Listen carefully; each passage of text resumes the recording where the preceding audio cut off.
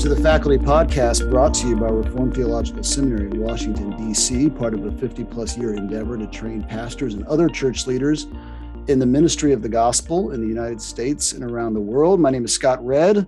I'm the president here, and I teach Old Testament at RTS Washington. I'm joined by our academic dean and New Testament prof, Tommy Keene. Also, Paul Jean, senior pastor of New City Presbyterian Church and instructor in New Testament.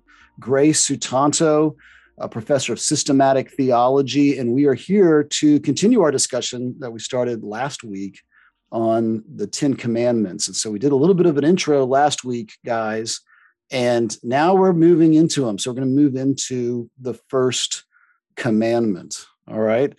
So one thing that we discussed last week, and I think it's important to kind of be reminded of, Tommy, you brought up the idea of the indicative imperative, in that these commandments are coming out of the identity that Israel has as a redeemed people. And we're reminded of that over and over again, that it's because of who God has made them that they are called to respond accordingly.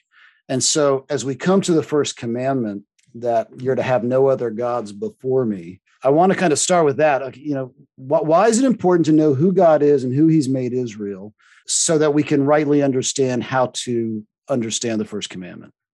I mean, on the indicative imperative note, one of the things that strikes me is, I'm the Lord your God. I am this. Like, the first thing that God does is establish the kind of relationship that he sustains with Israel. And it's very valid. It's good. In fact, I want to read that first commandment in the kind of more broadly cosmic anthropological way of this is an imperative for all people. But it's striking to me, especially as we kind of think through the history of Israel, that the first thing that God establishes is, I am the Lord your God, therefore have no other gods before me. Like, it's relationally grounded because of the unique relationship that we have. Therefore have no other gods before me. And that kind of sets up a trajectory of, like, idolatry is adultery. Yeah, that's something they keep coming back to. And the covenant is that the covenant is like a marriage relationship, which I think a lot of people miss when they're reading prophets like Hosea and Jeremiah and Isaiah, who are using this marriage adultery. So there's marriage metaphor and adultery metaphor so much, that the covenant makes families, and you are now in the family of God. Sometimes as you're depicted as his son, and sometimes you're depicted as his wife. And he's a loving husband who desires, singular affection. That's what it means for him to be a jealous God, right? To use the King James language, right? He desires our affection. Yeah, that language of covenant is really helpful. But I think it's one of the things we miss when we think about the language of covenant is that relational aspect. I love the Children's Catechism. I mean, we've got all sorts of definitions of covenant that are out there. The Westminster Standards have a definition of covenant. I love the language of a contract.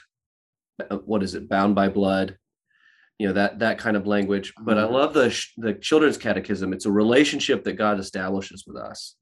Very simple, very easy to understand, and I can map that onto everyday life. This is a relationship, and in this relationship, God asks me to honor him above all other relationships.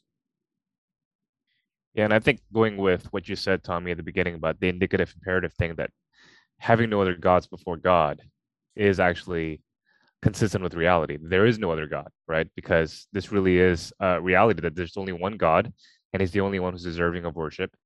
If there are any other gods, they're not in the same category of being as this God is. This God is alone, the Holy One. He's set apart. Exodus 15:11, there is no one like him, which means that he really is sui generis. He's in a class of his own, right?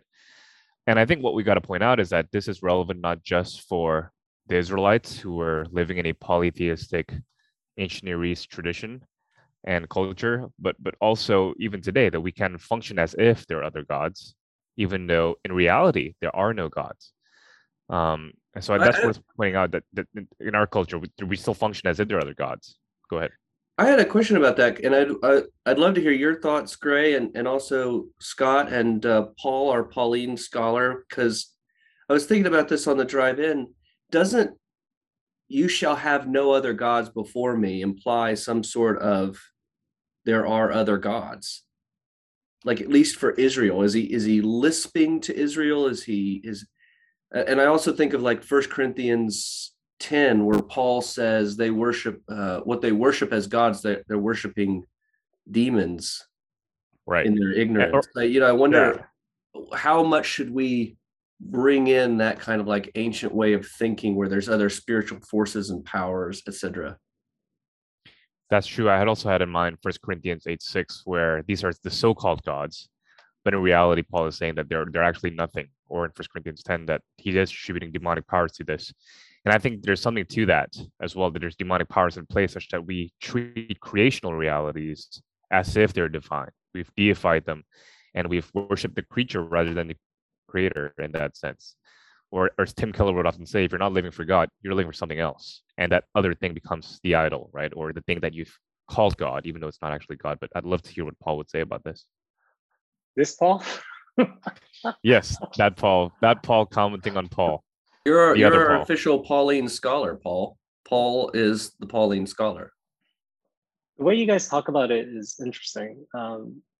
Like, obviously, there are no other gods. So it does seem like God is lisping, like he's entering the worldview of the Israelites who were in a polytheistic nation and starting from there. And then as Revelation continues in redemptive history, it's made evident that there is only one God.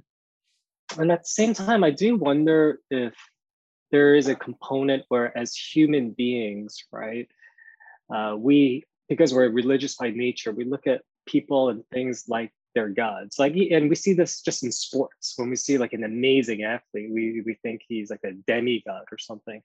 So I sometimes wonder if what's being said here is, even then, when you have these figures or people that you exalt as God, maybe God is saying, okay, given that that's the human bent, right? You have to make sure that above anything and anyone else, you always exalt me as God. I mean, as we are talking, actually, this is just random, but as we were talking, I was thinking more about how it's so striking. God begins with this commandment by saying, "You shall have no other gods before me." And one of the ways to read the rest of the Old Testament is how Israel cannot keep this commandment. Like, it's almost funny. Like, no, at every season, they constantly violate this commandment. And this is why, Galatians talks about this. The law does have a function of just pointing to not just what we should do, but that we just cannot do the very thing that God wants us to do. And so, it was just on my mind. Like, again, when you read the Old Testament, like Israel's inability to keep this commandment. And I think there's something that's very insightful from an anthropological perspective on like the first commandment. Well, it's interesting because this is the one that they break right away, as Moses descends down the mountain and they're worshiping the golden calf. And some have argued, well, the golden calf is, we know that there's ancient representations. There's graffiti in the Sinai of, Yod He Vav He, the Adonai being depicted as a bull or as a calf. And so maybe they were trying to image God or something like that. So maybe this isn't really breaking the first, but it's a, second commandment. But either way you look at it, it's the one that they immediately break as they're being given the law, right? Like before they can even get out the gate, they're breaking that one immediately. What's interesting to me too is that, if you look at biblical history, particularly in the Old Testament, what do they often do? They often don't just totally set Adonai aside, right, and then go worship another god. But what do? You kind of hedge your bets, right? You have Adonai. You still have the temple set up. You still have the sanctuary. You still have the ark. But you then also bring in like the Sumerian grain god Dumuzi. This is Ezekiel's vision of the temple and all the worship. There's this symbol of jealousy, which is probably something like an Asherah pole. And then you've got Dumuzi and you've got these other deities also set up alongside Adonai to kind of hedge your bets. Like, I need to make sure my grain's taken care of, or the rain or whatever. And that's why our Lord is clear. Like, that doesn't work in this system. It's not like I can hedge my bets or cover my bases. He says, I'm the one creator God. This is all kind of working out the theology of Genesis. And that Genesis story is so unique because there's no other gods present in the creation story. It's just the Lord. Yeah, it's really, I guess one of the things I kind of worry about is when we begin with the assumption that these things are nothing, like these other gods, they're imaginary, they're like, they're non-substantive, then are we kind of failing to read the urgency of this command? Like here's the 1 Corinthians 10, here's the kind of like the verse from Paul. Am I saying that idols are real gods? No, not at all. I'm saying that these sacrifices are offered to demons and not to God, and I don't want to participate with demons. If we have, it's not a god, but if we have this like cosmic force that is being worshipped in our midst among the people of God, that seems far more dangerous than worshiping an imaginary God, something that has no substance, no reality to it. And I think in our culture, we kind of read this commandment, have no other gods before me. And to your point, Scott, like we read that as, okay, I need to love God more than money. I need to love God more than prestige and power. But these substantive things that are in my life, they're not dangerous. It's only dangerous if I worship them as gods. I don't have it anywhere I'm going with this, but it just strikes me as if I kind of like reimagine the world as there are cosmic forces and principalities and powers at play that actually benefit from my worship of them other than God. That suddenly the command has a kind of weight to it. There is something there about recovering the sort of supernatural vision of the ancient world, and also the supernatural way in which you have to polemicize against that, right? So it's Paul against the gods, and in the context of Israel and Exodus, it's the law here against the real temptation to worship these pagan idols who are actually representing demonic activity. It was really easy for me to represent this because in the summer, going through Bali and actually seeing that every single restaurant has a small little idol at the bottom of it, where they would be serving food to these idols literally so that the restaurants could be successful. And even every hotel, even no matter how modern it is, there's always still a temple dedicated to an idol, so that again the hotel or whatever else here would be free from financial ruin, free from the destitutes of life, and just be prosperous. So in that respect, there's definitely demonic activity here that we need to understand still exists even in the Western world, even when you're not in Bali, even when you're not in these sort of Eastern locations where the spiritual is still vividly represented by physical objects. So I think there's something there, Tommy. But I think we got to remember that when Paul is saying these things, yes, there's demonic activity, but these so-called gods are not, again, in the same category as this God. So no matter how substantive they are, to still worship them is foolish. And even though it is important to recognize that they are substantive, it highlights more so the foolishness of human beings to direct ourselves towards these things which are not in the same category as God. So in other words, even though it sounds like we are undermining it by kind of undermining or lessening the demonic aspect of it, but even though it sounds like that, it highlights, however, the foolishness of the human heart. That even when they're not actually substantive, we still are prone to bowing down to them rather than the true God, if that makes sense. Well, and I think what's really important is, as we're kind of tracking along with this, you'll find passages that both say that there are sort of spiritual realities behind idols and that there's nothing behind idols. Even in the Old Testament, I mean, you'll find Isaiah saying they're nothing, and the psalmist saying they're nothing. And then you'll also see this kind of expectation of spiritual power. And I mean, we have to remember the cosmological structure of the Old Testament is one where you have God, and he is the king who reigns supreme and alone in a council of spiritual beings, right? And this spiritual council in the Hebrew word is like the sod, the assembly. where the spiritual beings gather together. And we even see that it would have been expected that even like the Satan, Hasatan, the adversary would come in and give reports, and that you had these spiritual realities. And I think that actually gives us a really helpful background to what's going on. Sometimes the Bible is making one point and sometimes it's making another. If you're worshiping Baal because you think he has creator-like power, then he's no God, right? You got to understand, he's nothing. There's nothing there, right? And yet also recognize, and that's to Gray's point, that there's no one like God. That's why it's such a common title, and both Michael and the idea of the Psalter saying, who is like you? Who are like you? There's none like you. This is what we call the creator-creature distinction. And yet not acting, therefore, kind of demythologizing all idolatry and acting as if it's just sort of a human endeavor or something like that. That there are spiritual powers. Paul calls them principalities, right? These kind of spiritual realities behind the scenes that many of us moderns like to act like don't happen, and yet would have been common in the ancient world. I mean, here's a question I have. Would an Israelite be able to make a distinction? We make a distinction between something like a god, lower class G god, and like an angel or a spiritual being. And I'm not sure that would have been an obvious distinction to make in the ancient world. I think what the Lord is teaching us in the Ten Commandments and throughout the Pentateuch is that he alone is the creator God who could be worshiped as the uppercase G God, right? And all the rest, it's not that they're equals with him in his court or something like that, but they're all creatures too. And when you make a creature try to be like the creator, then now you're falling into the work of idolatry.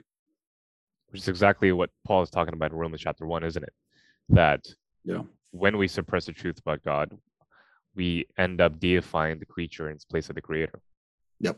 Yeah. You could add Acts 17 to that. You could add 1 Corinthians to that. That you've got this idea by Paul that all of you, whatever y'all are worshiping, you pagans, it's not the creator God, which is the only being worthy of the term God. And that ties it to the point you were making, Tommy, so well, is that we do this too. Brian Fickard, down at Covenant College, I remember when he taught up here, he made a point about sort of animism in sort of third world countries, and how when you go there as a Westerner, you're kind of shocked at the primitiveness of this animism, and then him having this realization that that's very similar actually to the way that we live today. We just are sophisticated enough not to call these things demons or demigods, right? Yeah. We call them stock market. And, my retirement. That kind of demythologizes what we're doing. We've turned all of this idea of idolatry into an abstraction. Yeah. And as a result, we've lost its reality, its substantiveness. And I go back to the language of Paul's principalities and powers. Is the stock market, is wealth one of the oppressive principalities and powers that does damage on the earth? However we think about it, as a physical force with a mind behind it, or as a destructive force that has many minds behind it, it's still an idol that steals glory from God, does harm in the world. And does that then kind of like re-mythologizing that idea help us kind of conceptualize the danger, the urgency of this command, both in terms of honoring God as God, but also in terms of loving our neighbor? Yeah, and that's, I think, the idea that there's nothing wrong with currency, right? It's when that becomes the source of my comfort and security in a way that I should be looking to my Redeemer. Yeah. Right. There's nothing wrong with sex, but when that becomes the source of my comfort and security, now I've got a problem. And I remember as a kid learning about these Israelites keep going back and worshiping Baal, and I'd be like, why go to Baal? Like, what does he have that Adonai doesn't have? And what he has is that he has a specific domain, right? He's the thundercloud God. And when you live in the Shephelah, you need that rain. And that's why he's attractive, and we can totally relate to that. I can believe on one hand that God has created the heavens and the earth and has accomplished for me reconciliation with the creator of the universe, and say, but if I want to be happy today, I need to eat some good food. I want to have gas in my car, all these things, these other sources, and I can start to lift those up to the level of, idolatry. Yeah, I was reading Rowan Williams on Augustine earlier today, and he was talking about Augustine's City of God and how he says paradoxically, the best leader of a church or a nation is a sort of leader who would work for the church or the nation, but at the same time realize that even if the church or the nation were to pass away, he would be okay without them. That the best workers for the earthly city is the kind of person who recognizes that even if this particular earthly city or nation would pass away, I would be fine. I would still be a citizen of the kingdom of God. Because he argues that if you're a leader who thinks that this nation or this church even is the be all end all and is the representation of the city of God and hence idolizes it without recognizing that this is just earthly reality, it's temporal like everything else, it's an earthly institution, then this leader would do anything for this nation, would do anything for this institution. And hence he would sacrifice even his obedience to the law of God for the sake of the survival of this institution, for the sake of the survival of this nation. That's great. Maybe that's kind of like the resolution of the paradox here of to what extent is it wrong to worship money or prestige or wealth or the state or all these other things. And it's not enough to obey the command. It's not enough to just worship God more, to honor God more than. What we do is we honor him as the one from whom these good things come. It doesn't belong to Baal, it belongs to God. And so it needs to be utilized in God's way. Yes. I serve, the nation not with the state as the supreme power, but with God as the supreme power. And so I serve under God, as it were. And so all of those things need to be understood as subordinate to or from the Creator. Yeah, and his will for our lives. And so that means that if, for example, actually, we see this all the time being compromised when the church is so insecure about its existence that we end up hiding our sins to make ourselves look better so that our institution would become more of a thriving place, right? And if you idolize the institution, that's exactly what's going to happen. You're going to cover up sin. You're going to make yourself look better so that you think to yourself, this institution could continue to thrive. Mm-hmm. It's also striking how when you look at the rest of the Decalogue, commandments 5 through 10 in particular, God is really the ultimate shepherd, because he almost teases out, the things that are good, but that can become idols in our lives. So when you think about the 5 commandments and the 10 commandments in light of the first commandment, you think something like family, even our own sense of identity, sex, money, all of those things. Those are the things that tend to become gods in our lives. And so it's helpful just to see how God knew probably that there would be ambiguity in our understanding of what this actually looks like. And so he lays out what you call themes that have just transcended every people group and time, to see that these are the things that we will idolize. These are good things that we will likely put before and above God. This speaks to some of the stories that we're seeing today about abuse in the church, and even places where, there seems to be a good thing happening, and then it kind of gets maybe too big for its own good. And in almost every case, you hear these stories about someone seeing something wrong, seeing some kind of corruption or abuse, and then being told, like, don't say anything, the Spirit's moving, right? Get on board with what the Spirit's doing. Get on board with the kingdom's going forward. Don't kind of mess it up. And that's a good, very subtle example, I think, what you guys were just talking about, where you take something that maybe at the outset is a good thing, and then find yourself compromising your love of the Lord in order to kind of keep that good created thing going, and there's because someone, and the good thing would be maybe the kingdom or the gospel being proclaimed, but now you're starting to ignore the corruption and the abuse and the sin that you see in the group. And I think that's kind of a common thing in the church. And it can be really hard. It can be really hard to actually kind of distinguish between, what is a good and a faithful work, and how do you deal with corruption or things that ping your conscience in the midst of that work. And this is where the rubber really hits the road, I think, with these kind of teachings, being reminded, I'm here to serve the Lord. I'm here to serve Jesus Christ and his gospel. And no matter how much something may look good from the outside, we're called to this kind of thoroughgoing love and worship and obedience to the Lord. And you can't compromise that for the sake of what looks like kind of external success. That movement mentality can be a really dangerous thing in the church. Yeah, I think what's happening there, I mean, there's a lot going on, and we can make an idol of proclamation. We can make an idol of preaching the gospel, as it were. But part of what's going on there, I wonder, is if we're making an idol of ourselves. Like, I'm the only one, I'm God's chosen one to get this message across. I'm the only one who can do that. And so in the end, I've become the Messiah, as it were, and then replaced. Right. Jesus is the good shepherd. Yeah. Right. And you have these.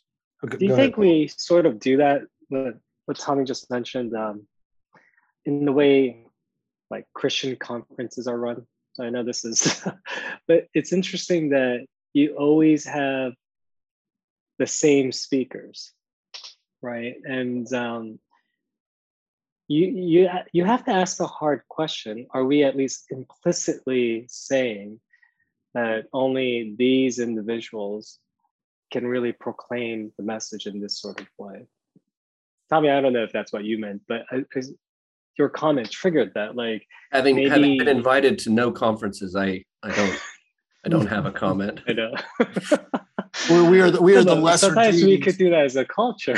We're the lesser deities in culture, that pantheon. All right, you should scratch that. What would be are you asking, Paul, what would be is there an idolatry that can even take place in the form of Christian celebrity? Is that kind of what you're asking? Yeah, that's basically like, maybe, we don't think that of ourselves, like people might not think I'm like God's Messiah, but it is interesting that of the countless speakers and preachers out there, there's only like a select 5 to 10 that are basically always the same speakers. And, we have to at least ask the hard question: what is this conveying? Not even deliberately, but, at least what impression does it make, even unintentionally? Yeah. Anyway, but that's probably a tangent. No, I think that's a fair point. And I think that can happen at the level. I mean, it happens kind of maybe obviously at the level of the international conference, right? Where you're kind of sending the message that only a select group are kind of worthy. It can happen at the local church as well. And you have to be careful of that, of sort of making, confusing the Presbyterian system of government for a kind of, hierarchy of those who are closer or farther away from God. That's one of the things. I actually got to participate in officer training yesterday at a small church. And one of the points we were talking about is that the pastor, as noble of a calling as that is, and it's a noble calling, it's not meant to diminish it. We actually don't have the view that they're the best Christian in the church, right? They have a specific ordination in terms of that ordination that they've been called to, but they're not a demigod. They're not a vicar of Christ, right? And it's an important thing to remember, I think, both at that local level and at the national level. I think it's interesting how many times in both in the Old and New Testament, and maybe this discussion about how this happens in the church and in our own midst, as it were, in very natural ways that we don't question, kind of illustrates this fact, how subtle this kind of adultery can be. I keep going back to 1 John, and as many of you know, like 1 John is a mystery to me. It's one of those books that I just kind of constantly puzzle over, and I puzzle over why he ends the book, "Little children, keep yourselves from idols," which is not mentioned once in the bulk of the discourse. And I wonder if it's because, or one aspect of that might be because of the subtlety with which we're moved to idolatry. Revelation, the same way. Almost all of that adultery language in Revelation is, I mean, I guess it's secondarily about actual adultery, but it's actually about idolatry and how susceptible we are to depart from the one true God to the state or to whatever might bring us security and comfort in this life, created realities in this life. And the church isn't immune to that. We want to protect ourselves. We want to protect our ministries so that we can get the gospel. But then do we make a deal with the devil in doing that? Go ahead, Greg. You raised your hand. No, I was just doing this. That's exactly right. Okay. Yes. It's kind of hard. It's like you want to say something, but then everything's been said that I like so far. So what do I say now to contribute? What are the duties required by the first commandment? Timo, you're going to bring up the Westminster Standards here? Maybe it's worth stating. I love the way the standards kind of construct this. I mean, as a New Testament guy and like an exegete, I'm not supposed to kind of like go beyond the text and do the negatively it means this, positively it means this. But I really love that way that the standards kind of work out the sins of omission and the sins of commission in its exposition of the Ten Commandments. It's not to our discussion. It's not just I need to avoid these other gods, but then there's this other question: how do I cultivate more love, O Christ, to thee? How do I cultivate a genuine love of the one true God? Well, Tommy, I don't know if this is something I've been thinking a lot about, and it answers the question a little bit indirectly. I think what has helped me first is to see how adulterous my heart is. Like, I'm struck by the fact that, okay, so I preach every week, so which means, I'm always immersed in preparing a text for Sunday. I teach the Bible at a seminary. And so someone could argue I have every advantage to make sure that God is always at the forefront of at least my mind, right? And yet I'm struck by how so easily something, anything, a situation, you might say an object like a car or like a house, an upgrade, and just anything can so easily becomes like more central to me. And prone to wander. And yeah, I mean, that's why I love that hymn where it says, prone to wander, Lord, I feel it, prone to leave the God I love. And I can't even sing that last part because sometimes I wonder if I loved God, why am I so prone to wander? But I think when we begin there, when we begin by recognizing like the depravity of our hearts, in turn, like the gospel does minister to us in an even more profound way, because it's not like any of our adulterous inclinations surprise God, and yet he responds to us with amazing love. And when you bring those two realities together, here is my adulterous heart, and here is my God that loves even the adulterer, right? That combination has a way of really just humbling us and then making our love for God grow. And so I have found actually in a weird way, and again, I don't mean this in a pious way, but just repentance has really helped me to live out the first commandment. And even then the glory goes to God, because I'm growing not because of my repentance, but because of the grace that God gives in my repentance. Yeah, that's good. I mean, if you read this, I think in the logic of Deuteronomy, right after the Ten Commandments, you have kind of like a rehashing of what the Ten Commandments require. And if that reading of Deuteronomy is correct, and I kind of think it is, that Ten Commandments and Deuteronomy 5 are kind of like a table of contents for everything that comes after. You really the exposition of this commandment is what Jesus calls the greatest commandment, those his interlocutors in the gospel, and that how do you apply this? Well, it's to love the Lord your God, and then, how do you do but don't love other gods? You love the Lord your God with all of your heart, with all of your self, and with all of your strength. Okay, well, what does that look like? Well, you put them on your heart. You put these words on your heart, and you talk about them on the way, and you put them on your gateposts and your doorposts, and you raise your kids accordingly. It's a whole life commandment, and there is a kind of logic that all the other commandments come out of this commandment, which, Paul, to your point, just highlights again, how short we fall of this commandment, like Israel, And so I think you're absolutely right. You talk about this. This is not just what you do on Sunday morning. This is not just like how you do your quiet time. This is the whole of your life. You're putting the Lord before all these other things. And how do you respond as someone who falls short of that? You can only respond with repentance. And I like how the psalmist takes us down that road. He says, search me, O God, and know my heart, right? Because I'm failing in this regularly. See if there's a hurtful way in me.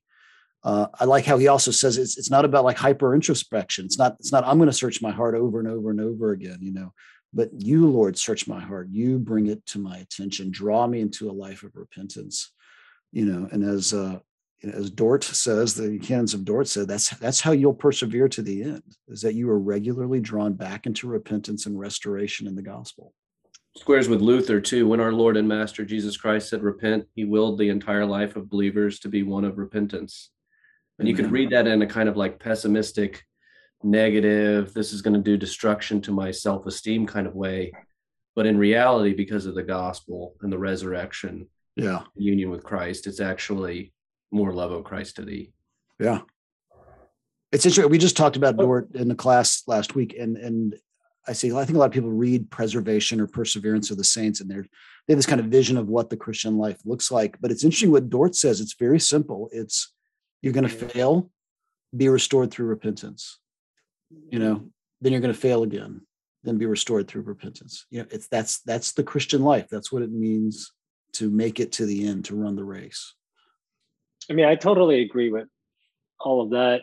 I would also add something, hopefully, that might be like very tangible in terms of daily practice. One of my areas of research that I like to do just on the side is studying like world-class athletes, musicians, or just successful entrepreneurs. I try to look at like different fields to see if there is a common denominator. And one thing that is striking, and it aligns with even our discussion on the first commandment, is that a lot of these individuals, they wake up fairly early, and then they do this exercise of like reminding themselves of like their vision, what they want to accomplish, what's the ultimate goal. And we could say that that is their idol, or that is their God. That's the thing that they are living for. And every morning they spend about 10, 15 minutes getting into the right mindset, and then actually thoroughly vetting their schedules to make sure that everything is done for the sake of this, goal. And that's, there is some value to beginning each day. We tend to call it daily devotions or something along those lines, where knowing that our hearts are prone to wander, getting into the right mindset, obviously by immersing ourselves in the Word of God. But also, I think going through the day just for 5-10 minutes, especially with all the technology, we can look at Google Calendar and asking, am I doing even this unto the glory of God? And I find that kind of deliberateness can be helpful. Another little practical thing that I've put, I haven't put it into practice as much as I should, but for kind of isolating idols is to follow your grumbling without getting overly introspective. What do I grumble about, on a daily basis? What am I kind of always anxious about or frustrated about? And if I can track that down, usually got an idol at the root there. Well, yeah, Tommy, how about if you never grumble? Then you are a perfect man. I think the ancillary of that is also what are you legalistic about with other people? In other words, what are you harsh when someone breaks the rules? And then what do you also give a whole lot of grace to? In other words, if someone does one thing bad and you think, hey, it's understandable, but when they do another thing bad, you're like, I can't believe it. Now you're starting to get a view on your idols, I think. Oh, that's a good one. I don't like that one at all. Yeah, no, that sounds right. Let's no. Hey guys, this has been a great discussion. Anything to wrap it up? Anything on the first commandment that we need to hit to make sure that we don't miss something? But I have a thought. Maybe we can end like today's podcast in this way. I think that what's helpful when people hear commandments in general, but especially the 10 commandments, right, is to ask, do I struggle with this, right? Do I struggle with this? But I think that that's almost a waste of time. And what's a more fruitful question is to, number one, assume, okay, I am violating this commandment. And then how?